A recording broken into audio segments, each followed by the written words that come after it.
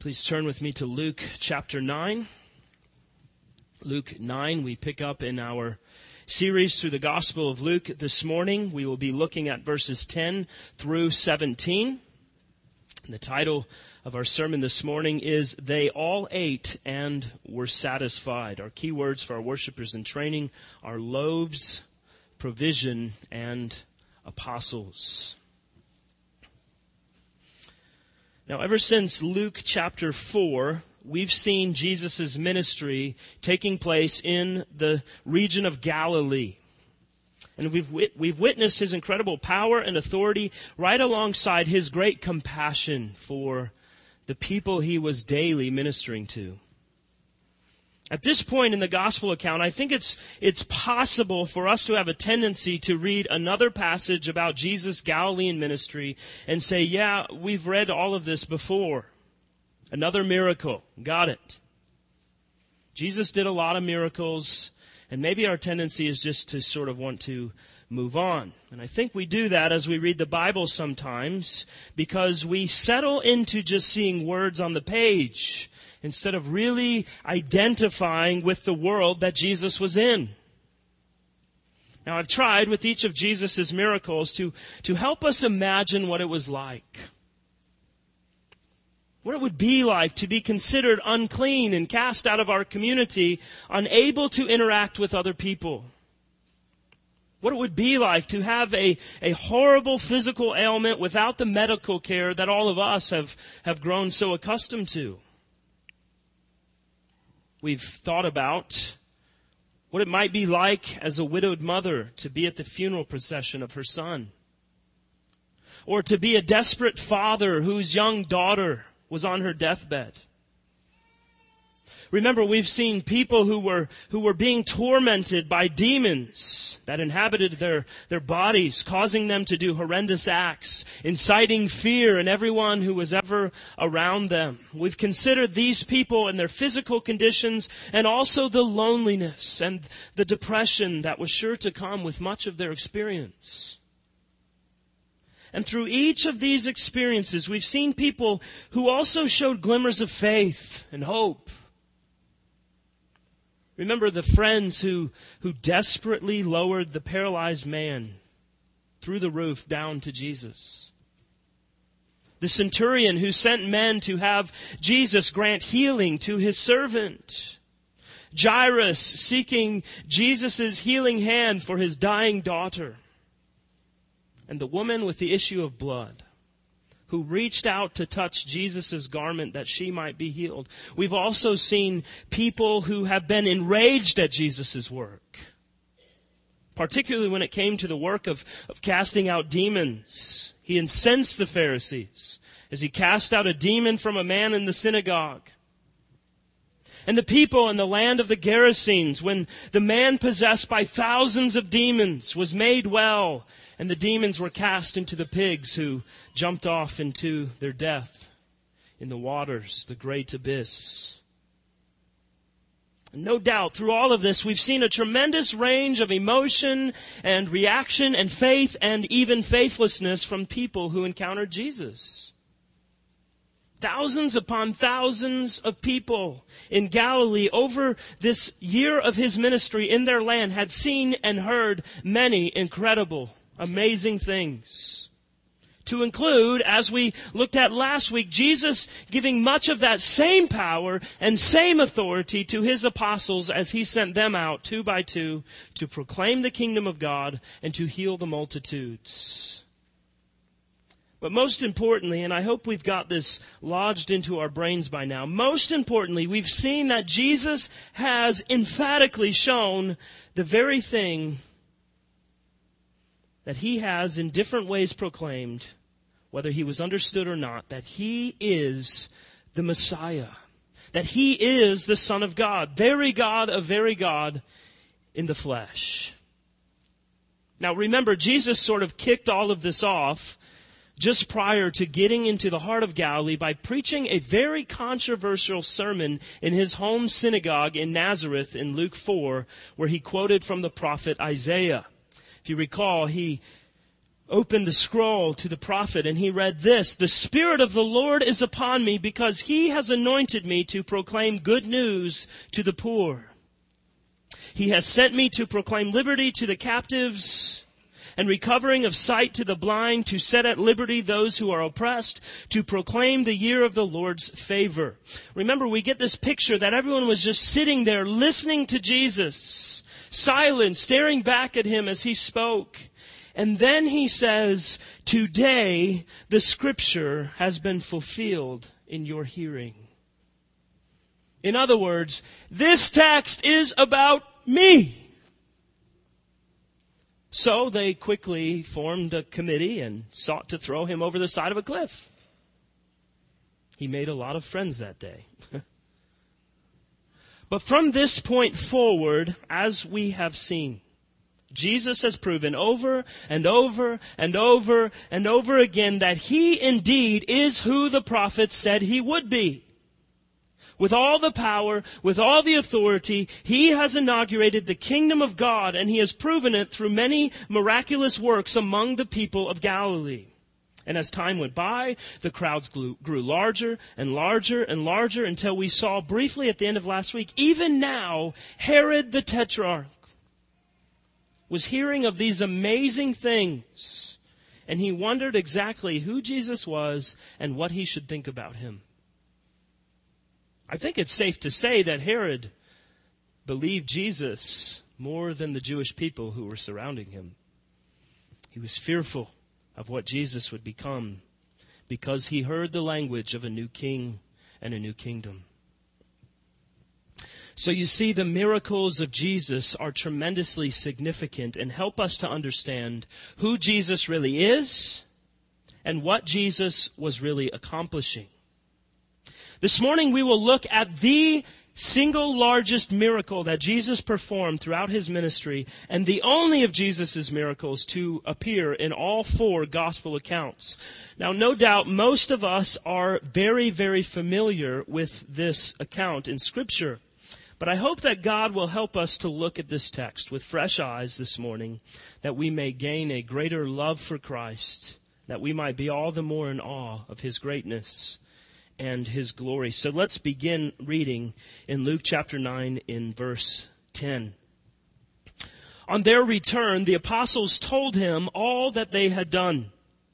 And he took them and withdrew apart to a town called Bethsaida. When the crowds learned it, they followed him, and he welcomed them and spoke to them of the kingdom of God and cured those who had need of healing. Now, when the disciples returned from the mission that Christ had sent them out on that we looked at last week, he recognizes their need for rest. In Mark's account of this same event, we read more details. Mark chapter 6 and verse 31 says, He said to them, "Come away by yourselves to a desolate place and rest a while. For many were coming and going, and they had no leisure even to eat." Surely they were exhausted. They were being peopled to death by all who had experienced the amazing work, not only of Jesus now, but also of the 12 apostles. The work that Jesus had sent them out to do with his power and his authority. The press was so great at this point, they didn't even have time to sit down and have a granola bar and a Coke. Now, surely the apostles were full of excitement, telling Jesus of all their stories, of all that they had just done. Jesus, it was amazing. A man was blind and I touched him and he could see. And another, perhaps, a young boy had a demon and I cast it out of the boy and he was restored to his right mind and everyone around him rejoiced. And on and on and on. It makes me think of a child when they have something so wonderful and so exciting to say, and they want to tell mom and dad all of the amazing details, and they're talking so fast they can hardly get it all out. What a wonderful time for the apostles. But no doubt it was also very draining on the apostles. They needed some time for themselves, so Jesus decided it was best to take a retreat to the north side of the lake. You know, this is a great reminder for those of us who so often work without rest. It's necessary. It's a gift from God. Psalm 127 says, "It is in vain that you rise up early and go late to rest, eating the bread of anxious toil, for he gives to his beloved sheep." We all need time to let our bodies relax, to let our minds be refreshed. And so often we've seen already in Jesus' ministry with him, how he's gone off to desolate places to pray, most certainly to meditate on the Word of God, and now he's prescribing this very same thing for his apostles, or so they think. Now, they had quite a journey, and certainly they needed rest. You know, sometimes I think about how I myself actually spend a lot of alone time each day. As much as pastoral ministry is about being with God's people, it's very much also about a lot of time spent alone, in solitude, thinking, studying, praying, preparing. And if that's not what's done each day, then nobody benefits. There's something very important about solitude for all of us. I read an article recently by a man whose job it is. I don't know how he got this job, but it's a great job. All he does is reads books and reviews them for a major newspaper. That's his job. But in this article, he admitted that he found it more and more difficult each and every year for him to concentrate and to stay focused on doing his job because there are so many distractions. And because he found the more he let into his life in terms of hurried interactions and short sound bites and summarized news clips, the less patience he had for lengthy amounts of time in quiet, thinking, processing, reading, writing. It's all very telling, isn't it? Certainly something for us to consider in our busy lives. Are we spending time in quiet? Are we resting? Are we praying? Are we meditating on the Word of God? It's so vital to our spiritual health and growth. And very much what Jesus is showing the disciples, their great need to pull away from time to time and to rest. And yet, we see the reaction of the people. Now, there's something very worth considering here, and that is exactly where Bethsaida is in relationship to where Jesus and the apostles are launching from at this point. By boat, they're about 4 miles away across the lake. By foot, about 8 miles. And remember, we're not talking about a speedboat with 2 motors, maybe a sail and 2 paddles. On foot, they're not going by some nice walking paths with New Balance shoes on, but dusty, dirty trails in torn-up leather sandals. 8 miles. And what do we see in verse 11? The crowds followed. They would do whatever it took in terms of travel to be where Jesus was. The multitudes made the journey, probably calling out for their friends to come along. Literally thousands upon thousands of people began to converge on the apostles' retreat. In fact, Mark records, now many saw them going and recognized them, and they ran there on foot from all the towns, and they got there ahead of them. Well, so much for their leadership retreat. It was going to be more like a student ministry camp. Activities from dawn to dusk, completely exhausted by the end of the day. And how fun that is sometimes. But I imagine among the apostles, there was maybe some resentment at this point. They were ready to relax. They were ready to enjoy some unhurried time with Jesus, with one another, to be away from the large crowds and all of the distractions. But Jesus responds quite differently than the apostles, doesn't he? Verse 11 tells us that he welcomed them and spoke to them of the kingdom of God and cured those who had need of healing. The text suggests that Jesus preached at great length, and most assuredly it was the very same thing that he sent the apostles out to do previously. Proclaim the kingdom of God.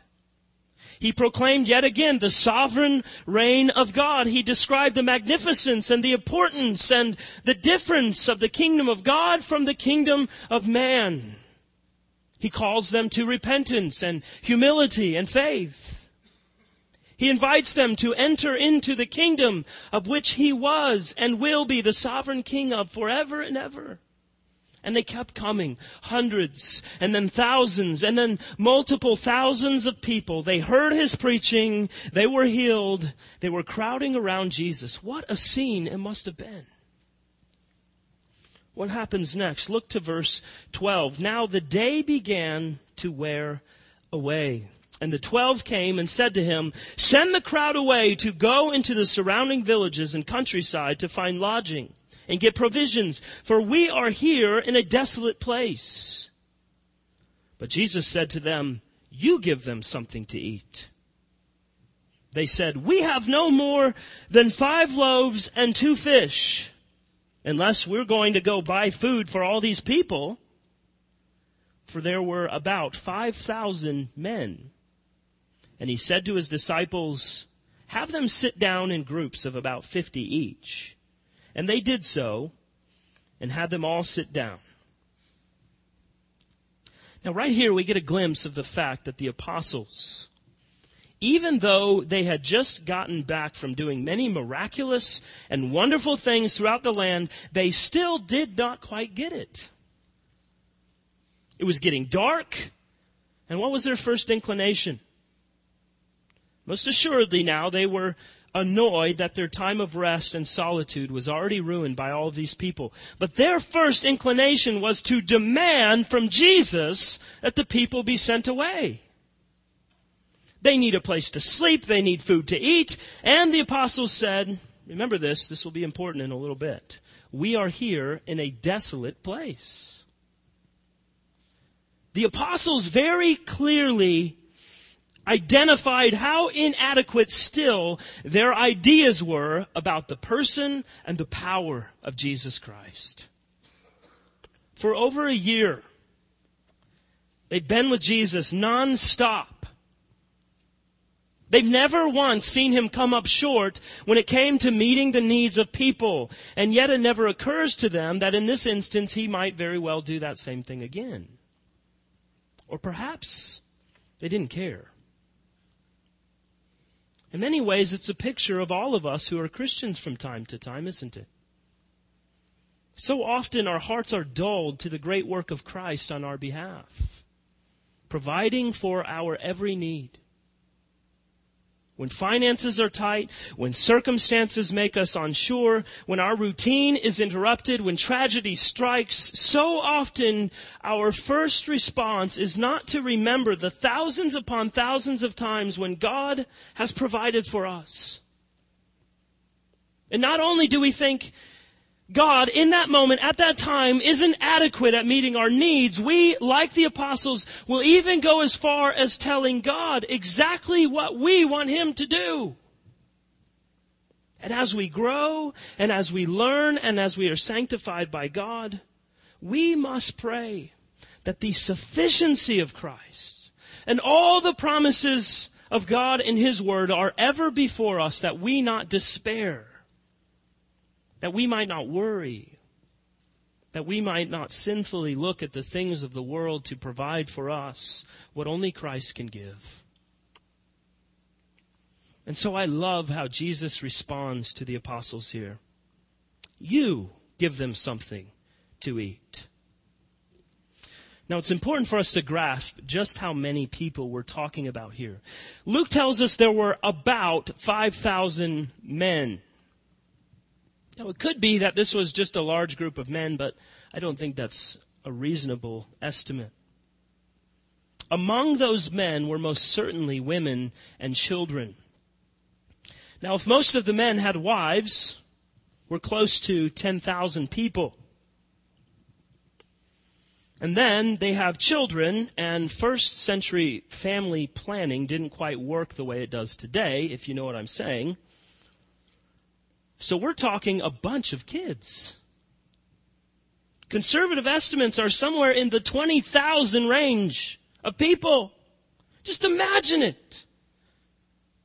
This isn't like they're gathering for a meal after a worship service with a congregation of 150 people wondering if they're going to run out of fried chicken before they get to the end of the line. This is 20,000 people or more. And I just love how the apostles respond when Jesus tells them to feed them. We have 5 loaves of bread and 2 fish, unless we're going to go buy food for everybody. So basically, they have 2 McFish sandwiches, which, by the way, is not okay. Your taste buds are seriously mangled if you eat a McFish sandwich.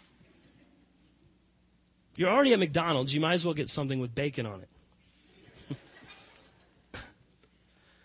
So Jesus is looking at these apostles, and they're looking at all of these people, and they're standing there with a few loaves of bread and a couple of fish, and Jesus says, you feed them. And to suggest that they go buy food for everyone is equally laughable to them, no doubt. Most assuredly, this was a sarcastic statement. In John's Gospel, we read Philip's response to Jesus when he says, 8 months' wages would not buy enough bread for every one of these people to even have one bite. Now, have you ever come to something in the Bible that God very clearly commands of his people? And we stop and say, I just don't think that's going to work. I don't have the resources. I don't have the time. I don't have the desire. It's not happening. It feels impossible. It seems completely and totally impossible. So our response is, I don't know how I can possibly be obedient to this.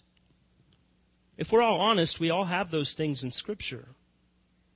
And that's the very thing we see with the apostles right here. But as you know, Jesus is about to do the largest miracle that they've ever seen. And once again, he will put the apostles in absolute awe of who he is. Alexander McLaren helps us to recognize that this is a way God brings us to Christian maturity. He writes, it is often our God-given duty to attempt tasks to which we are conspicuously inadequate, in the confidence that he who gives them has laid them on us to drive us to himself, and there to find sufficiency. The best preparation of his servants for their work is the discovery that their own stores are very small. So Jesus tells the apostles, have them sit down in groups of about 50 each. Now, if you're the party planning coordinator type person, you're looking at this and saying, 20,000 men, women, children in groups of 50. It sounds like a logistical nightmare. And we have to think about this in their context. It's not like they're on a big stage giving instructions over the PA system. You've got 12 guys trying to organize these people for what Jesus is about to do next. But I always love how nondescriptive Luke is about these sorts of things. Verse 15, and they did so and had them all sit down. As if it just took a quick announcement and everyone counted off to know what group they were going to be in. I'm not trying to be flippant here, but I want us to recognize the magnitude of what was going on. The population of Effingham County is 52,000 people, if that helps you put this into perspective a little bit. So half of Effingham County. Now that would be interesting. But did Jesus really intend for the apostles themselves to feed all of these people? Certainly not. As was so often the case, Jesus' intention was to teach. And as he so often did, he put the apostles on the spot, challenging them to respond to the situation that was before them. It was the case, as the Gospel of John records, that Jesus already had in mind what he was going to do. we recognize the brilliance of Jesus here. He will not only highlight the apostles' inadequacy, but he will also point out to everyone his divine sufficiency. The text displays a very stark contrast between the motivation of Jesus versus the lack of motivation among the apostles. It's so very easy for us to see this massive need all around us like the apostles and ask Jesus to send them away instead of responding like him, with compassion, with love, with humility, with selflessness. Charles Spurgeon comments on this passage. He writes, "Behold before you, disciples of Christ, this very day, thousands of men and women and children who are hungering for the bread of life. They hunger till they faint. They spend their money for that which is not bread, and their labor for that which satisfies not. They fall down famished in your highways, perishing from lack of knowledge. See ye, disciples of Christ, see ye the great need which is before your eyes. Let the vision rise perpetually before your eyes. See your work, great as it is, dispirited as you may be by the great multitude who craves your help. Yet recognize the appeal to your faith. Let the magnitude of the mission drive you the more earnestly to the work instead of deterring you from it." The apostles and us, surrounded by a multitude of need. And Jesus says, you give them something to eat. His compassion is the motive that drives all true Christian ministry. Also very clear here is the fact that Jesus is alluding to 2 Kings chapter 4. This is the account of Elisha commanding his servants to feed 100 men with 20 loaves of bread. And from there we see the miraculous provision of God. The servants in that instance say, "How can I set this before 100 men?" But Elisha answers, "Give it to the people to eat, for this is what the Lord says, they will eat and have some left over." Sound familiar? Then he sets it before them, and they are and had some left over, according to the words of the Lord. So the parallel here establishes beyond dispute the great truth that Jesus himself wields the power of Jehovah God. He is the great provider, just as Elisha pointed out. And so let's see what happens. Verse 16, taking the 5 loaves and the 2 fish, he looked up to heaven and said a blessing over them. Then he broke the loaves and gave them to the disciples to set before the crowd. And they all ate and were satisfied, and what was left over was picked up, 12 baskets of broken pieces. It's a stark contrast to see how Jesus performs this miracle and the words of the apostles. All we have is these loaves and fish. Are we supposed to go into town and buy them food? But Jesus, the good provider, doesn't look to the lack of means and despair.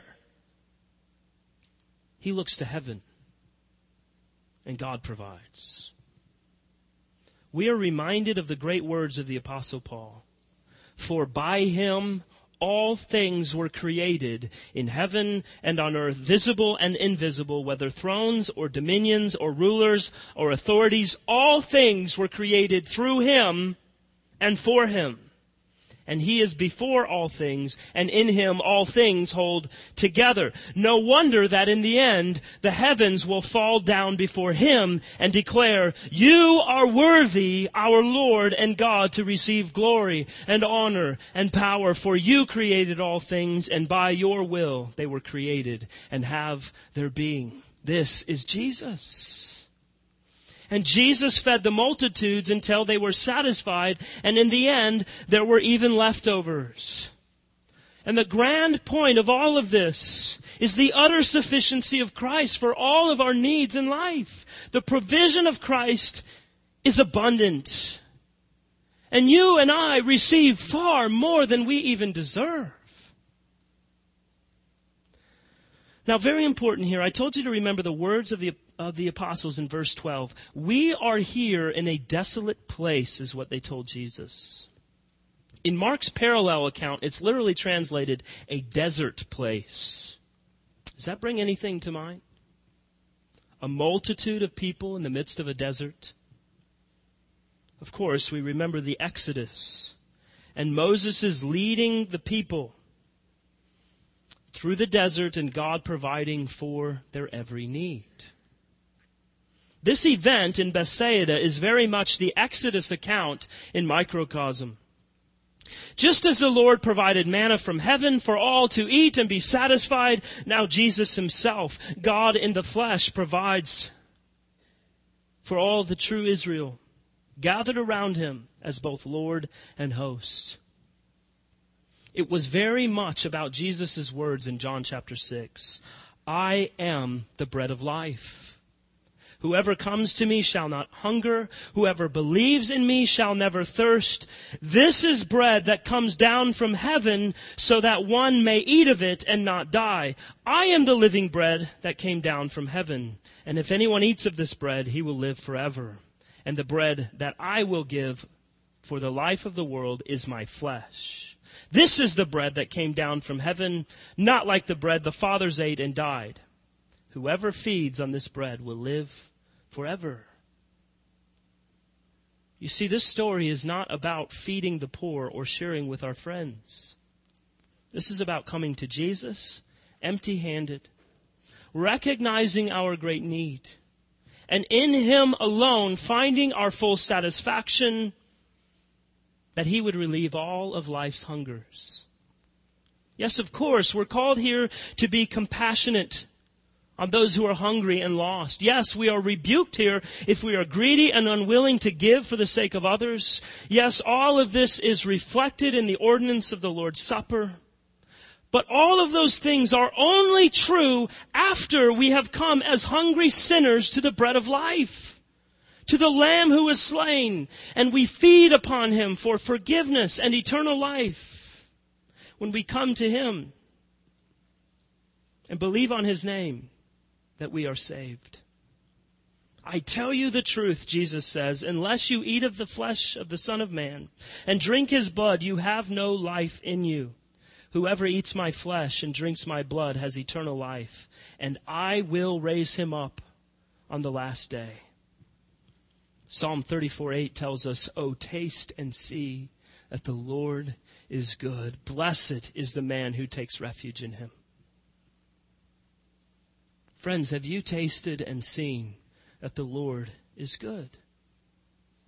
Have you come to Jesus in all of your weariness and all of your worry and need to recognize that he transforms the desert into a place of rest and refreshment and life through the great power of our great God and King? Luke says all ate and were satisfied. And far more was left over than they had at first. No doubt Jesus calls us out of this world and sometimes into the desert with him. But it's there in the desert where he feeds us himself. He satisfies our need. But first, friends, we must recognize our need of him. You and I are sinful, broken people, and the Bible tells us apart from Christ, we are dead enemies of God. We've broken his holy and perfect law, committing cosmic treason against our very own Creator. And he would be just in condemning each and every one of us to hell forever, right now. And yet, in his great mercy, he has offered his Son, the bread of life, that we might live. Jesus Christ lived a perfect, law-fulfilling life that we could not live. And he died a sinner's death that we deserve. God the Father made Jesus the Son to be sin, who knew no sin, that in him we might become the righteousness of God. It's the great exchange. My sins placed on and punished in Christ, his righteousness imputed to me that I might live in the love and provision of God forever and ever. if you remain an enemy of God in your trespasses and sin, your only hope in life comes through repenting of sin, believing on the holy, sufficient bread of life, Jesus Christ. Because for now, you labor for food that does not satisfy. You long for drink that does not well up to eternal life. Does this great miracle not show us all that we long for is in Jesus? Is it not obvious that this is a perishing world, a desolate place with no lasting food or other provisions? Do not go hungry. Why should you perish? Come to Him, believe on Him, cover your sins with the blood of the Lamb, and you will be saved. He will feed you, and He will lead you to eternal life. And you who are my brothers and sisters in Christ, may it be said of us, day by day, hour by hour, that we are a people who so clearly recognize the great provision of Christ in our lives, that we have eaten, we have been satisfied to overflowing. No matter our circumstances, no matter the difficulties, no matter the trials that lie ahead, Jesus is enough. He's enough. All that God provides, even when it seems impossible, is far more than enough. Trust Him. Follow Him. Obey Him. And the call from our scriptures this morning is that we would all rest and be satisfied in Him. Amen. Let's pray together.